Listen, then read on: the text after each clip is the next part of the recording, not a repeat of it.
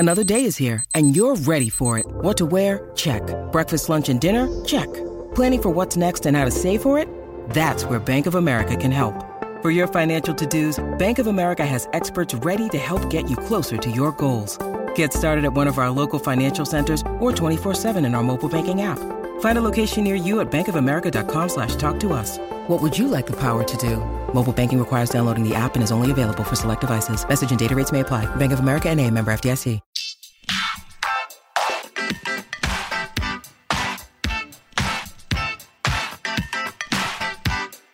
Hi, everyone, and thank you for tuning in to the 467th episode of the Hollywood Reporter's Awards Chatter podcast. I'm the host, Scott Feinberg, and my guest today is one of the most talented and influential singer-songwriters of the last 50 years. An Oscar and Tony winner, he is also a 2019 Lifetime Achievement Award Grammy winner and 2002 inductee into the Rock and Roll Hall of Fame as part of the band for which he was principal songwriter, lead singer, and guitarist from its formation in 1975 through its breakup in 1991, Talking Heads, which is behind two selections on Rolling Stone's 2020 list of the 500 greatest albums of all time, number 364, More Songs About Buildings and Food, and number 39, Remain in Light, and two selections on Rolling Stone's 2021 list of the 500 greatest songs of all time, number 123, This Must Be the Place, Naive Melody, and number 28, Once in a Lifetime. He has been described by the New York Times as, quote, an underground icon who danced across genres as if they were all part of one vast amplified stage, close quote, and someone who, quote, has spent his whole career blurring the distinction between pop culture and highbrow art, close quote. And Talking Heads have been called by the same publication, quote, the most consistently adventurous band to have emerged from rock's new wave of the mid-1970s, and a groundbreaking ensemble with a knack for hitching off-kilter lyrics to postmodern beats, close quote. Also noting that they, quote, dissolve the barriers between disco and rock, conceptual art, and dance pop, close quote. While Time magazine declared that they, quote, made music that examined some of the oddest, spookiest manifestations of modern emotional life, sang songs that turned grim tidings into deadpan jokes and disaffection into disarming social parables, close quote, while noting that his lyrics, quote, played four-wall handball with Anime and, floating all around the band's cunning and enterprising rhythms, moved the Heads past punk and over the crest of rock's new wave into a forefront they had sharpened up for themselves. The Heads were a prominent part of a creative community that kicked avant-garde into a single swift stream. They adopted their thematic boldness from artists and their music inventiveness from sources as diverse as Philip Glass and James Brown. They started out in the punk new wave era, but outlasted and outclassed it, close quote. I'm talking, of course, about David Byrne. Over the course of our conversation at the Los Angeles offices of A24, the 70-year-old and I discussed the origin and dissolution of Talking Heads and the stories behind some of their most celebrated tunes, the musical influences from abroad that have shaped his solo work ever since, the Oscar-contending original song This Is a Life that he co-wrote with Mitzi and Ryan Lott for the A24 film Everything Everywhere All at Once, plus much more. And so without further ado, let's go to that conversation. David, thank you so much for doing this. It's an honor to have you on the podcast. And on this podcast, we always begin by asking our guests where they were born and raised and what their parents did for a living. Oh, that's nice. I was born in Scotland, and then my family moves to Canada and eventually to Baltimore when I was about 7 or 8. And so I did most of my growing up in suburban Baltimore until I went to college. Yes. Now, growing up, how big a role did music play in your household, whether it was listening to it or making it? How did that factor into things? Oh, it had a huge influence. My parents didn't play instruments, but I remember at certain points they they listened to records. It would be like Scottish folk music or American folk music, like Woody Guthrie or Pete Seeger. And then they'd sometimes listen to classical music like Mozart or something like that. Some of it stuck with me. Mm-hmm. Certainly the things like Woody Guthrie and Pete Seeger and those songs. I can still remember those songs. Woody Guthrie did a record of children's songs that I can kind of remember. But it seemed like another world. And then, of course, at some point in early adolescence, I had a little transistor radio, which is, for those of you who don't know what those are, they were about the size of a pack of cigarettes. They were the music quality, the sound quality was probably less than your phone, but that was a lot of people's introduction to pop music in different ways. And so, like anyone else, I tuned into the radio and heard stuff, and it kind of blew my mind. And I realized, oh, there's another world out there. There's another world, and it's the world.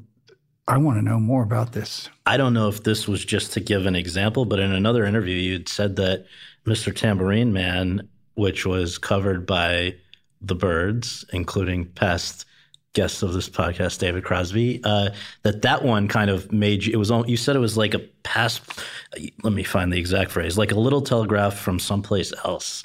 You said, like, kind of calling you to get out of Baltimore. Yes. It was like a message. You could hear it in the sound of the record, not even in the words, which were very mysterious. And I thought, what does this mean? This is some kind of coded language. I don't know what they're saying, but it's really exciting. It's obviously speaking to my generation and the people maybe a little bit older than me, and they belong to another world that I'm not in contact with here in the suburbs.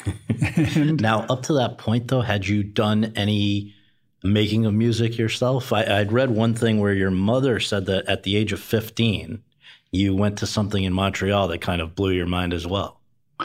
Not too many years after that, yes. When I was in junior high, high school, yes, I taught myself how to play guitar. My dad had a little reel-to-reel tape recorder. As oddly enough, people sometimes had those then. And I would record. He modified it so that I could record what's called sound on sound, which is something that Les Paul gets credit for inventing, where you could kind of play along with yourself, and it would merge what was on the tape with what your performance, and then you'd get the other thing. In the process of doing that, you basically destroyed what was on the tape before. So you only had one chance to do it. But it was still, wow, I can do this. So I was doing that. By that point, friends from school and I would trade records the way people do, vinyl. And you'd go over to someone's house and you'd bring your latest record find and go, listen to this, listen to this. You have to know about this. At some point, yes, my parents, sister and I, went to, I think it was called Expo 65, maybe, in Montreal. It was they had these things called World's Fairs. And not so much musically, but kind of visually and conceptually, it kind of blew my mind. There was these amazing things in the Czech Pavilion where they had a kind of film where the audience could decide, like choose your own adventure. The audience had buttons on the chairs that you could say, they'd pause the film and go, okay, should it go this way or that way? And then there was another thing where there was this multi-layered slide projection thing. There were I remember there were like films where it was like 360 all around you, those kinds of things. It was just like this amazing world of possibilities that kind of loomed in front of you and go, wow, all these things. Oh, there's all these things that are possible that you can think of, not in the ways that we normally do, but there's all kinds of other ways of doing things. Experimental, yeah. Now, what was Revelation? Revelation was a band I had probably in, this might have been junior high maybe. Yes, quite an ambitious name for a band. And we basically just did cover songs of other whatever stuff was on the radio. But that was really the first time you were part of a band and working with other musicians? Yes. The first time I was part of a band working with other musicians. I'm pretty sure I was not the singer.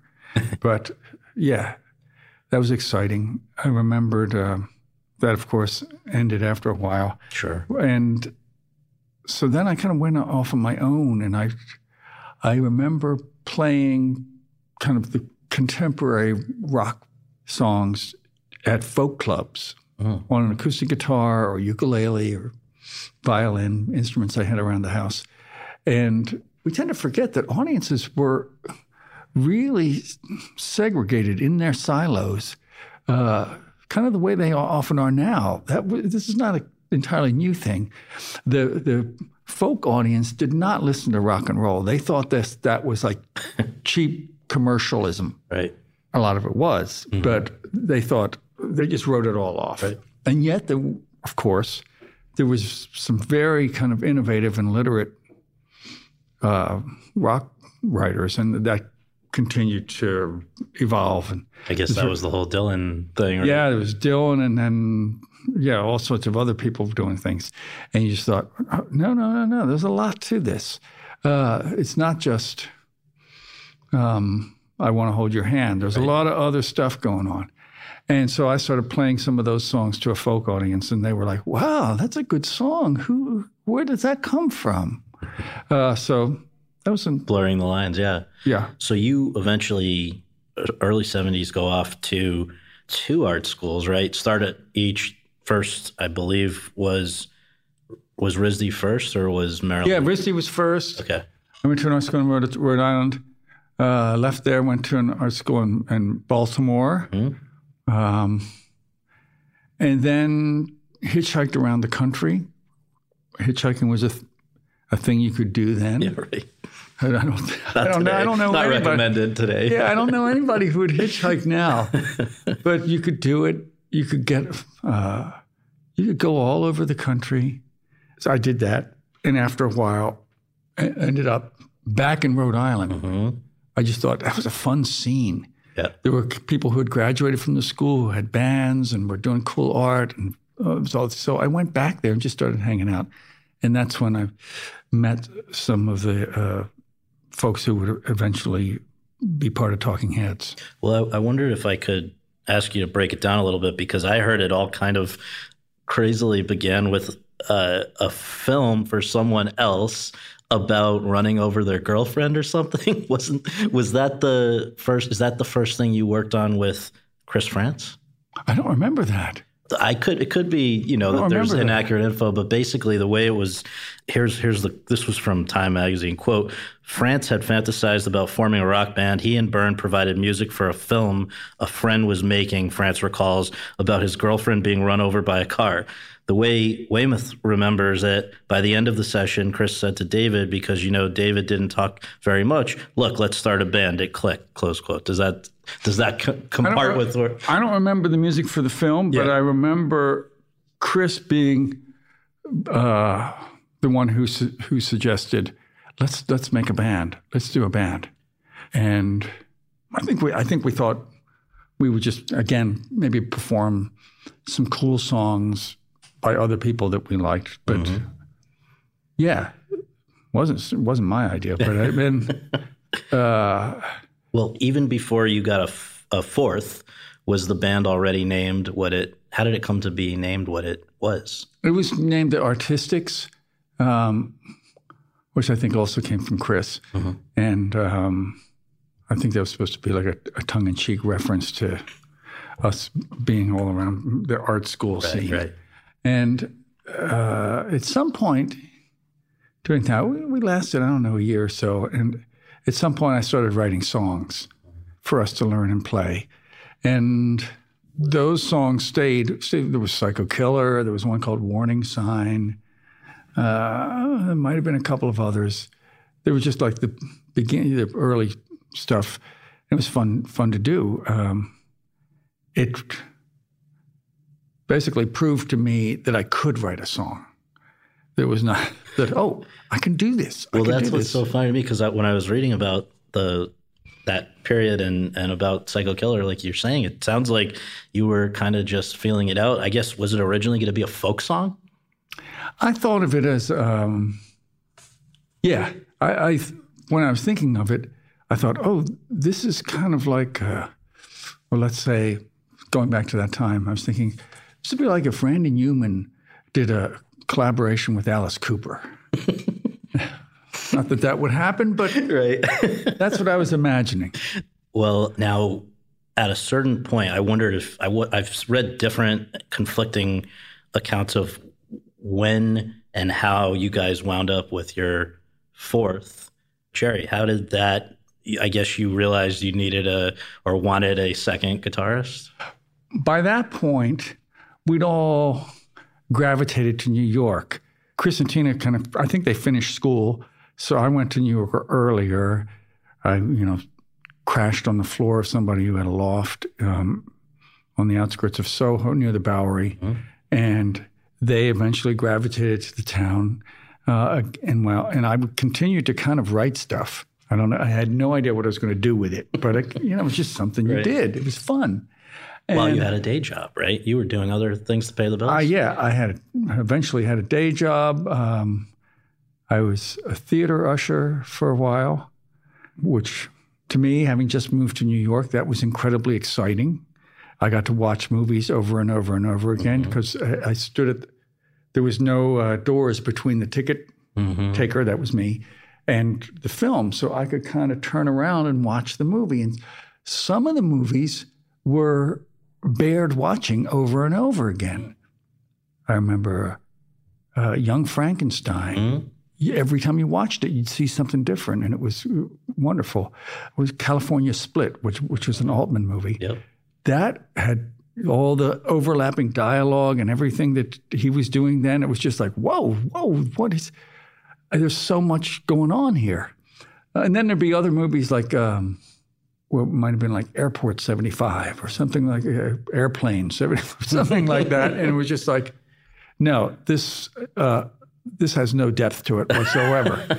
But I watched it once and I go, that's enough. That's enough. Well, that period, so the movies you're talking about kind of confirm. We're talking 74 into 75 as the four of you are coming together, but not yet with a record deal right until 76. No. Yeah. We didn't have a record deal. We were just getting together and playing. We played, we auditioned at CBGB's, played some shows, and I don't know when exactly, but after we played quite a few shows as a trio.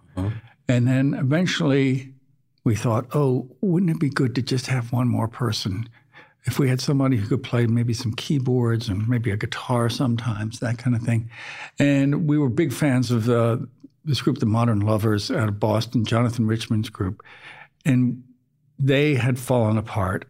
And so we reached out to their keyboard player who also played guitar, Jerry, and said, Jerry, would you like to join our band? Jerry was very wary. He'd just been through what was for him a terrible experience. He had his hopes up that they were getting courted by major labels and the Modern Lovers were going to, he saw a career in front of him. Mm-hmm. And then all of a sudden it just crumbled. And he thought, I do not want to go through that again. Yeah. So he said, I'll join you for like a few songs on a few dates, which he did. And I guess it worked out. I guess he had a good time because eventually he decided, yeah, I'll give it a try with you guys. And so that record deal with Psy Records is 76. And I wonder, do you remember the first time you heard yourself on the radio? No, I don't remember. It wouldn't have made a huge impression. Now, I guess after the first album, the next important collaborator to enter the picture would have been Brian Eno, right? Mm-hmm. That's after the first one. Then you guys do 3 Talking Heads together and 3 solo, I believe, that you did together after that. Why do you think you guys clicked to the extent that you did? Oh, with Brian Eno? Yeah. In the same way that the band itself got together because we had similar musical tastes. It wasn't like we were all like the greatest players. Some of us were still learning how to play, but we all were friends. We had similar tastes, and so we liked hanging out and listening to music and doing all that. And this was a similar thing with Brian. We sort of became friends and liked to talk about not just music, but all sorts of things, science and whatever else. Mm-hmm. So in the same way that we got together because we were friends, we started connecting with him because he became friends with us. And gradually, it wasn't right away, but gradually we came to him and said, hey, do you want to do our next record? Now, you have talked about something. I wonder if you can explain to listeners, because I was certainly not familiar with this before. What is incomplete recording? Incomplete recording? I have no idea what that is. No? Is this something where I'd seen that the band would lay down basic tracks and then you would essentially improvise? Is that the... Oh, that kind of thing. Certainly not at first. At first we had songs written, but at some point, as happens with every musical act who records their own material and then goes out on the road and performs it, there comes a point where you come back from a tour and you don't have any new stuff. You have to come up with something. So you either have to take a little break to write, or I think Brian encouraged us to, at some point, to just go in the studio and jam and kind of improvise. We did that in a rehearsal loft, and I remember on quite a number of the songs, or what became songs, sometimes I'd improvise a kind of melody, but just singing gibberish, nonsense words, which I discovered is not that unusual. I mean, I heard that Paul McCartney would do the same thing. Yeah. And then you find words that kind of fit the feeling, fit the kind of vowels and consonants and whatever that seem to go with that melody. You find those, and sometimes they can actually make perfect sense, and sometimes they can be a little bit more stream of consciousness. Do you remember an example of a song where that is how the song was born? Yeah. Plenty of them. Ones that people know, I think, really well. Burning Down the House is like that. Naive Melody, This Must Be the Place. Mm-hmm. That was like that. Very different vibe. Mm-hmm. Songs, what other, like, I think Life During Wartime might have been like that, where it's basically just a groove with like one chord change.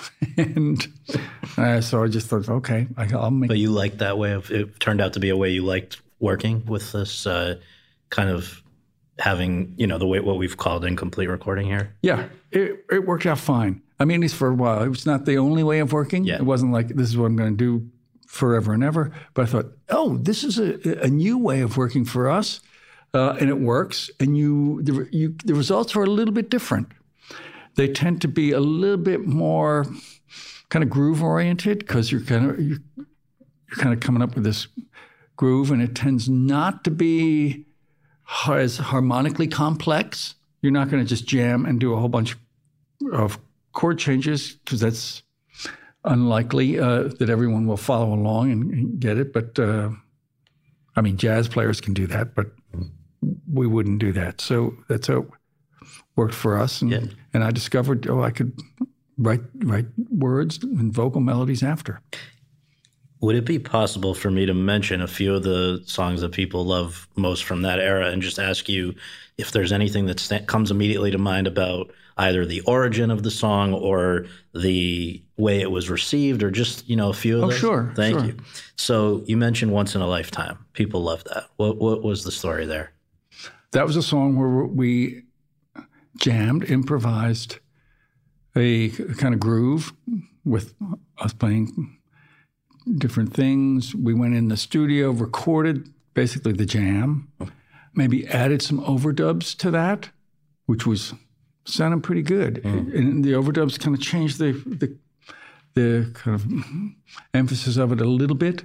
That kind of watery sound was added as an overdub. I remember Jerry had an early sequencer that helped create that. So we had that, and then it became my job to go take those recordings, cassettes of them or whatever, take them home and try and come up with melodies and things for it. Which on that particular one, I'd been listening to some radio preachers, and Brian and I used the voice of radio preachers on the record we did together, My Life in the Bush of Ghosts. I was listening to radio preachers, and then I just adopted the persona in my loft where I lived, and just adopted the persona of a preacher and kind of ranted the verses. Yeah. And just as soon as I came up with a phrase I liked, I'd write it down. I'd just keep going and going, going around the kitchen table and doing that. There's nobody else there. Elmer Gantry style. Yeah, exactly. Nobody else there, so I could kind of do that. Nice. Didn't have a chorus. Brian came up with a chorus melody. Not the words, but he came up with a melody. And it worked, and I liked it, so I eventually wrote words to that were, I thought, kind of an answer or complementary to the kind of rant of the verses. How did I get here? Letting the days go by. Let the water hold me down. Letting the days go by. Water flowing underground into the blue again. After the money's gone, once in a lifetime. Water flowing underground. And you may ask yourself, how do I work this? And you may ask yourself, where is that large automobile? Amazing. Well, here's another one for you. I think it was the highest charting song the band ever had, reaching number 9, Burning Down the House. You mentioned a little bit about how that came together, but just would you ever have imagined that would be the one that maybe more than any other would click? No, I had no idea what songs were going to be popular. I had no idea. So I remember, again, like the other one, that emerged from a jam where I think we had maybe like four or five chords or something like that we would just repeat like a loop. Loops didn't exist then, but we played it the same kind of 4 bars or whatever over and over again like it was a loop. We recorded that. I would improvise, again, nonsense syllables, and was out here at one point and heard Parliament Funkadelic did a club date. There was a club over by on I think Santa Monica, it was called, right by the Tropicana Motel or whatever. There was a club over there, and they played this club. And at one point, there was like a chant that went up. It was not part of a song. It was just chant went up, like "Burning Down the House, Burning Down the House." And I thought that is a song. They're not using it as a song. Hey.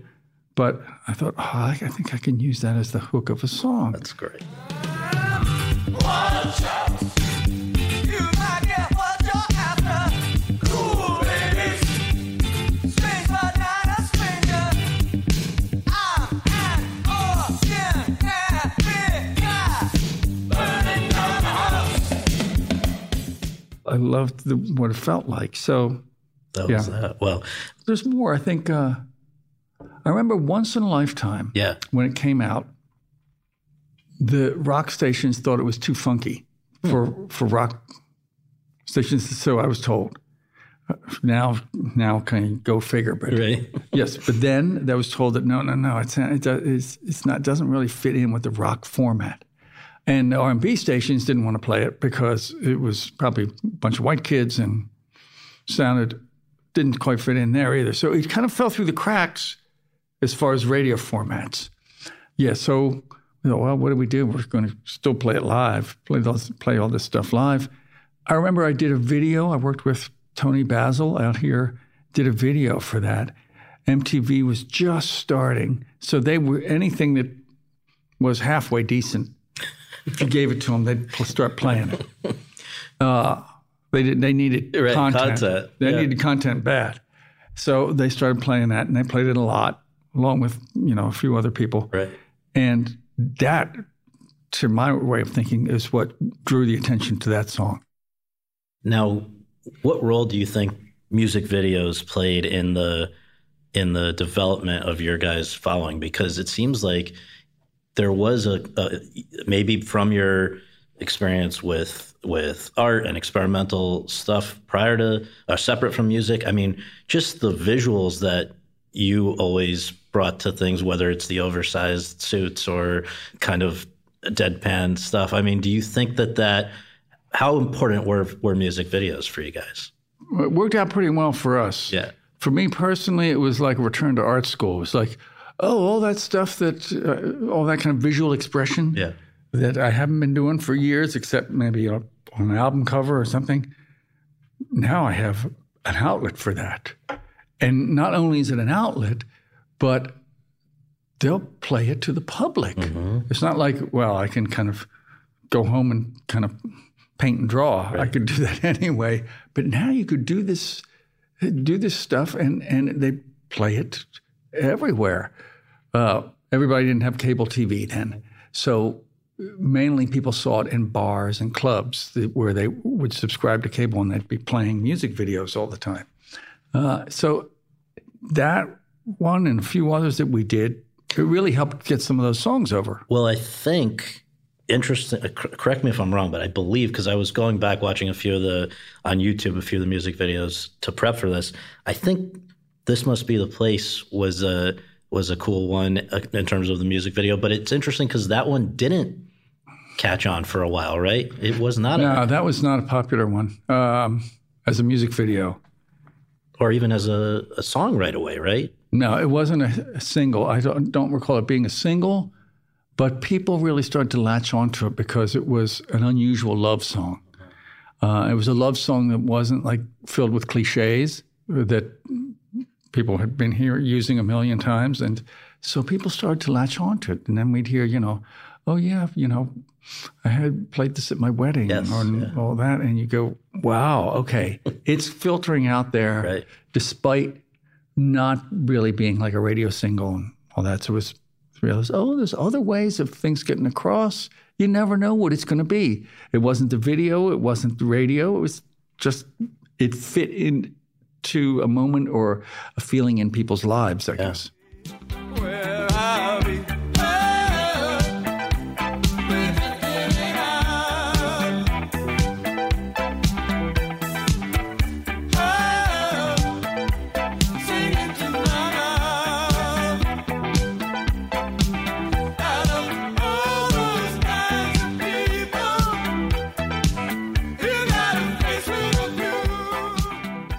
Last two case studies, if I can present these, and she was, I guess there's the an element of LSD there, but what was where did that come from, right? What was the spark of the idea?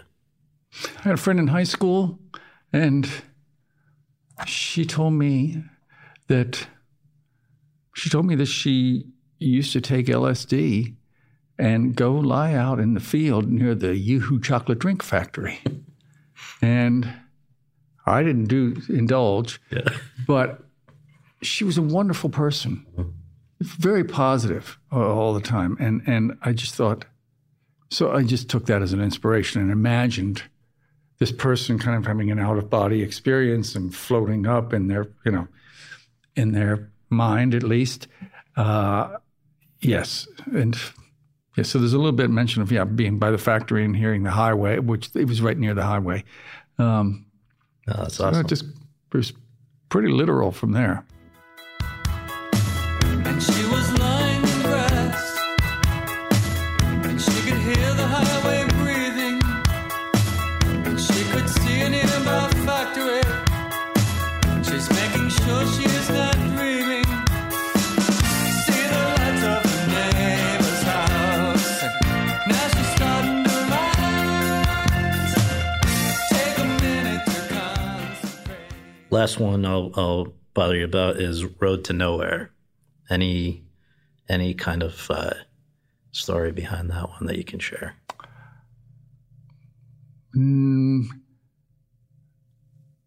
No, except the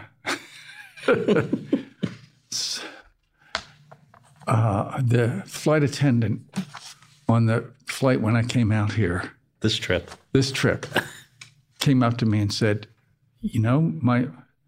my son really loves that song, but he's kind of conflicted about the words, trying to figure out what does it mean? Right. What does it mean? And he goes, she said, it goes on, and I'm trying to kind of figure out what is this song about. And I said to her, I think the song, it works because the music is positive and uplifting and feels good. The lyrics are kind of, this is the reality of it. Right. We're all, we're all going to die, Right. basically. And but the music makes you feel good. Right. And I thought that's what music can do. Yes. Can have like two opposing ideas at the same time, and there's something that's kind of life sometimes.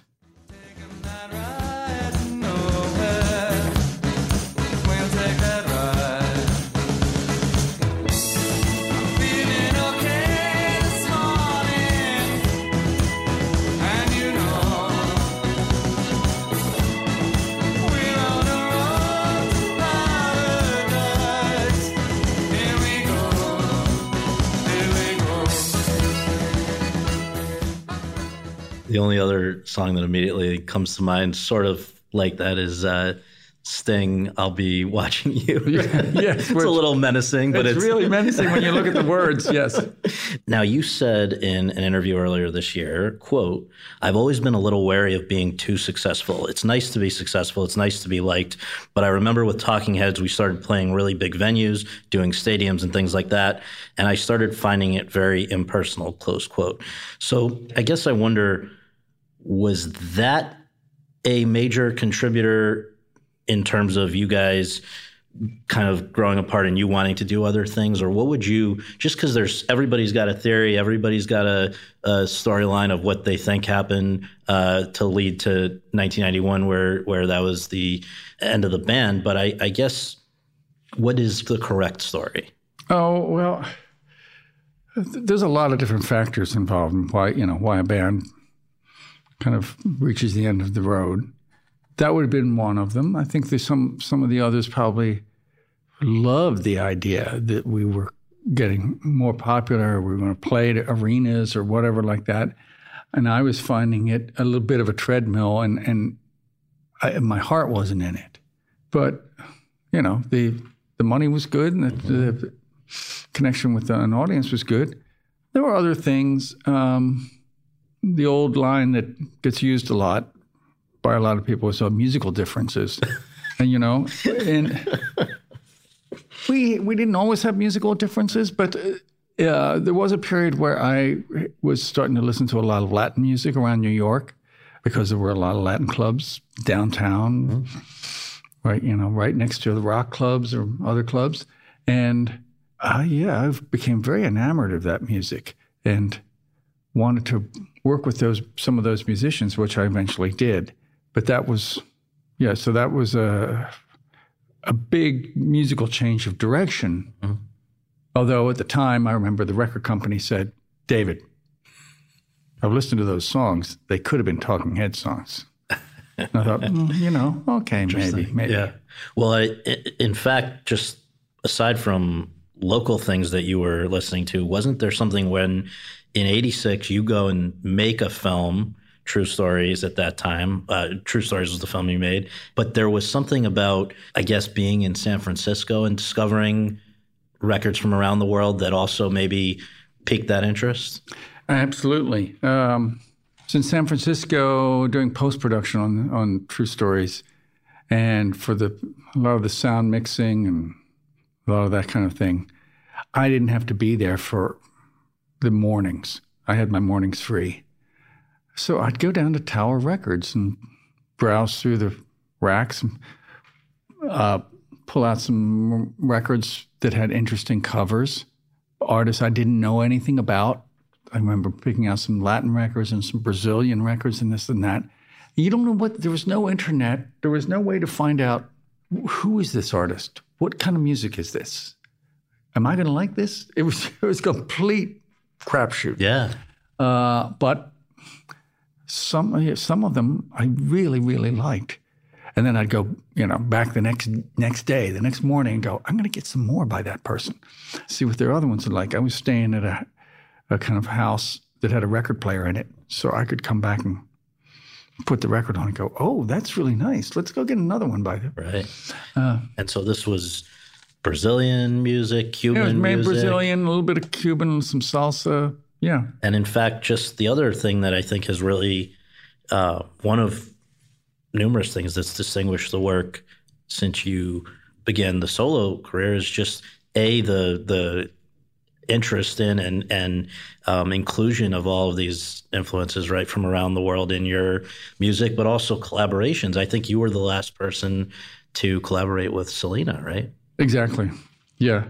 And then everyone from Fatboy Slim to Yes. Vincent. Yeah. I've been teased about collaborating with everyone, but I find it really stimulating. Yeah. Sometimes it fails. Sometimes you end up with something that's just like, we didn't really click. But sometimes you really get something that you never would have gotten before. Yeah. It kind of pushes you to do something a little bit different. That was an interesting one.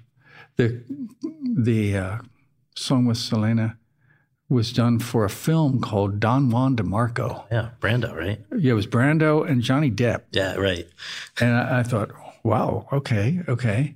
They had a scene where I think they go into a Latin dance club, and they wanted to have some music playing, but they wanted it to be like some Latin music, but somebody recognizable to help an audience kind of find a way in. So they thought, oh, let's try David Byrne. He does that kind of thing. So it was their idea, and I knew who Selena was, and I said, absolutely, I'm down for this. In fact, I have kind of the beginnings of a song, which I would like to then, I'll just send it to her in Texas and to her people, and let's see where that goes. Yeah, so I did not go, I never met her. Oh, really? No, we all talked on the phone. Oh, my goodness. We all talked on the phone, and I sent the multi-track tape, which is a big thing. Yeah. I mean, there was, what's it like? It's like a laptop.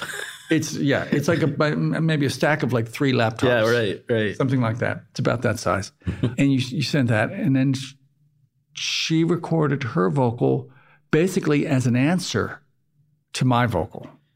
It's sort of like what you were doing when you were first experimenting as a kid, right? With taping over things. Yes. So she recorded as an answer to my vocal, and it was to me, just magical. Yeah. She brought a whole kind of heart and emotion to it. I thought the song was very tender and emotional to begin with, but she kind of lifted it to this ecstatic level that I just thought, wow, I'm really happy with this. Hey,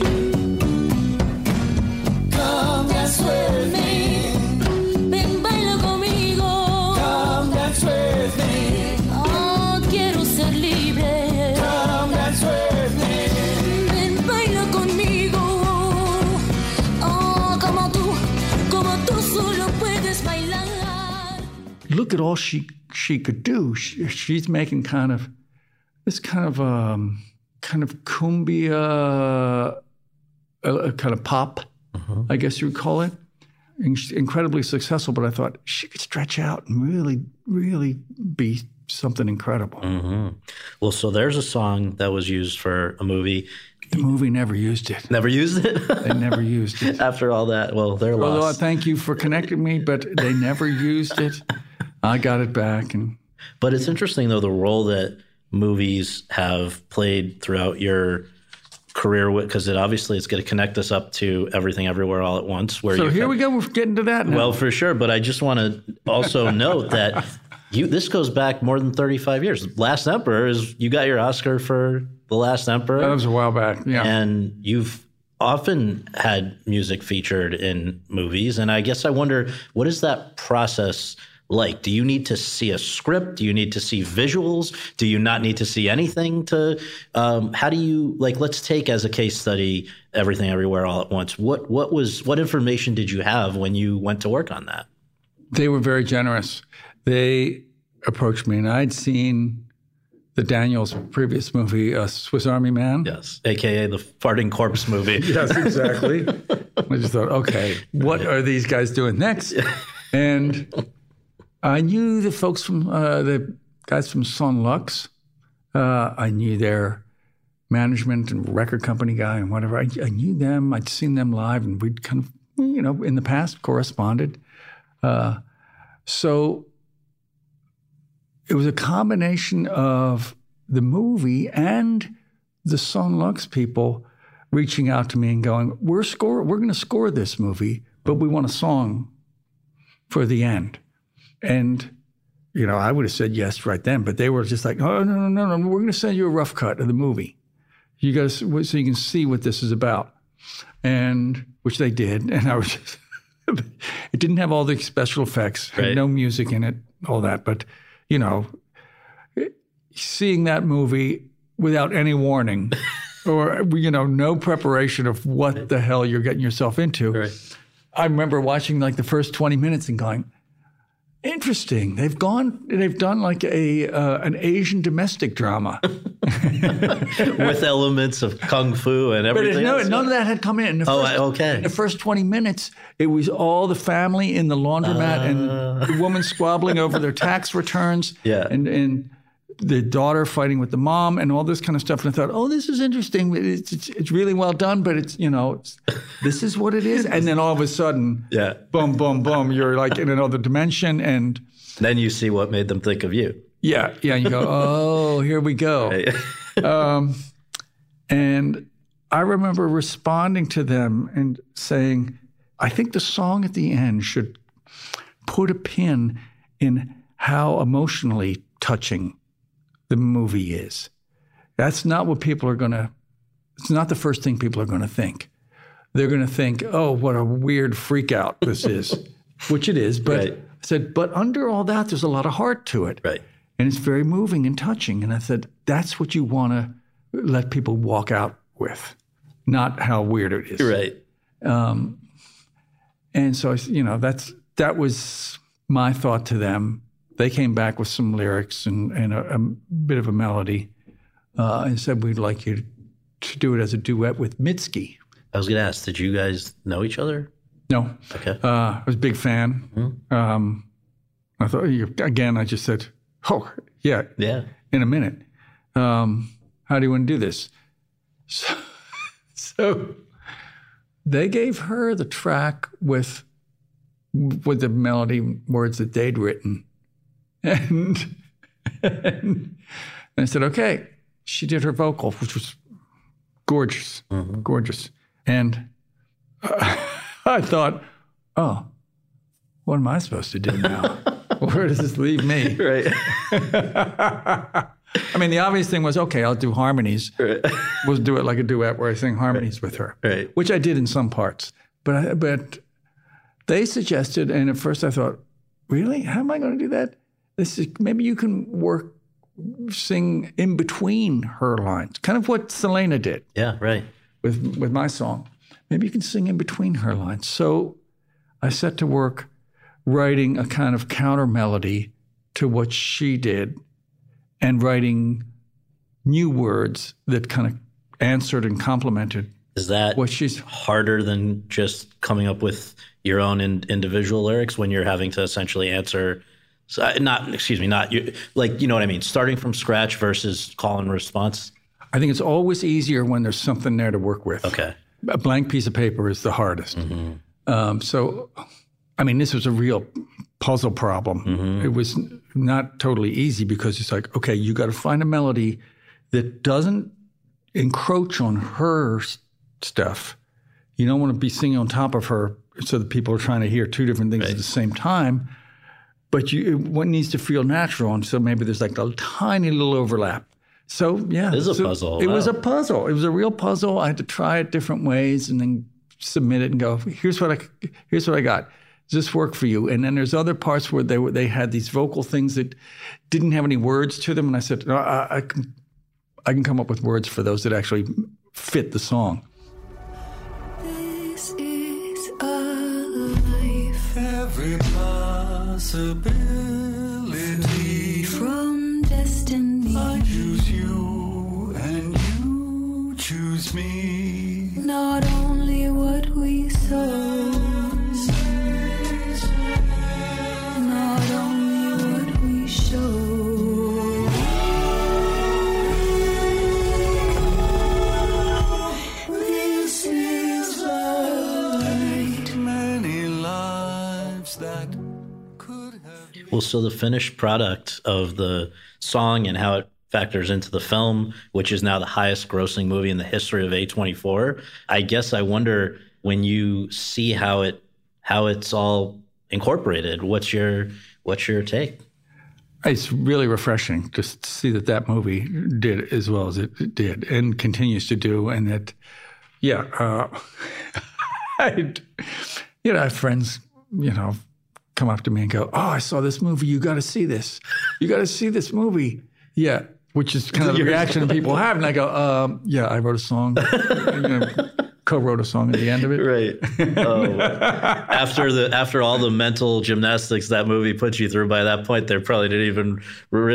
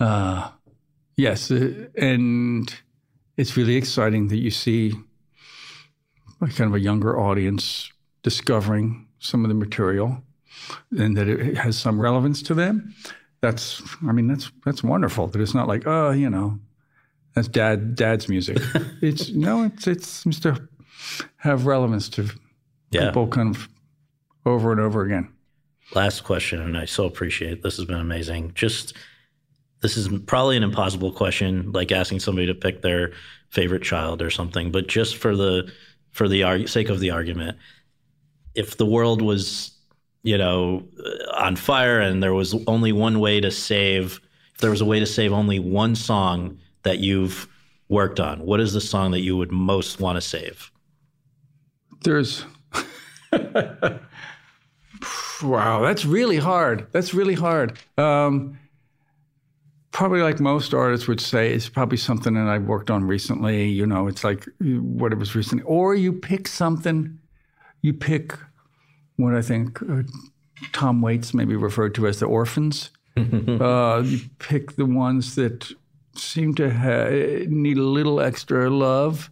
And I remember there's one from, I think it's from the record I did with St. Vincent. One is called Outside of Space and Time. It's kind of a love song. And I thought, oh, that's one of the most beautiful melodies I've ever written. But it kind of doesn't fit anywhere. But, you know, I thought, oh, I'm really proud of that. Maybe people will discover that someday. Well, this will point them towards it. So, well, thank you so much. I really appreciate it. And I Thank can't you. tell you. So all the music and then this, it's been really special. So thank you. Thank you very much. Where will we meet tonight? Spiraling out of sight, outside of space and time.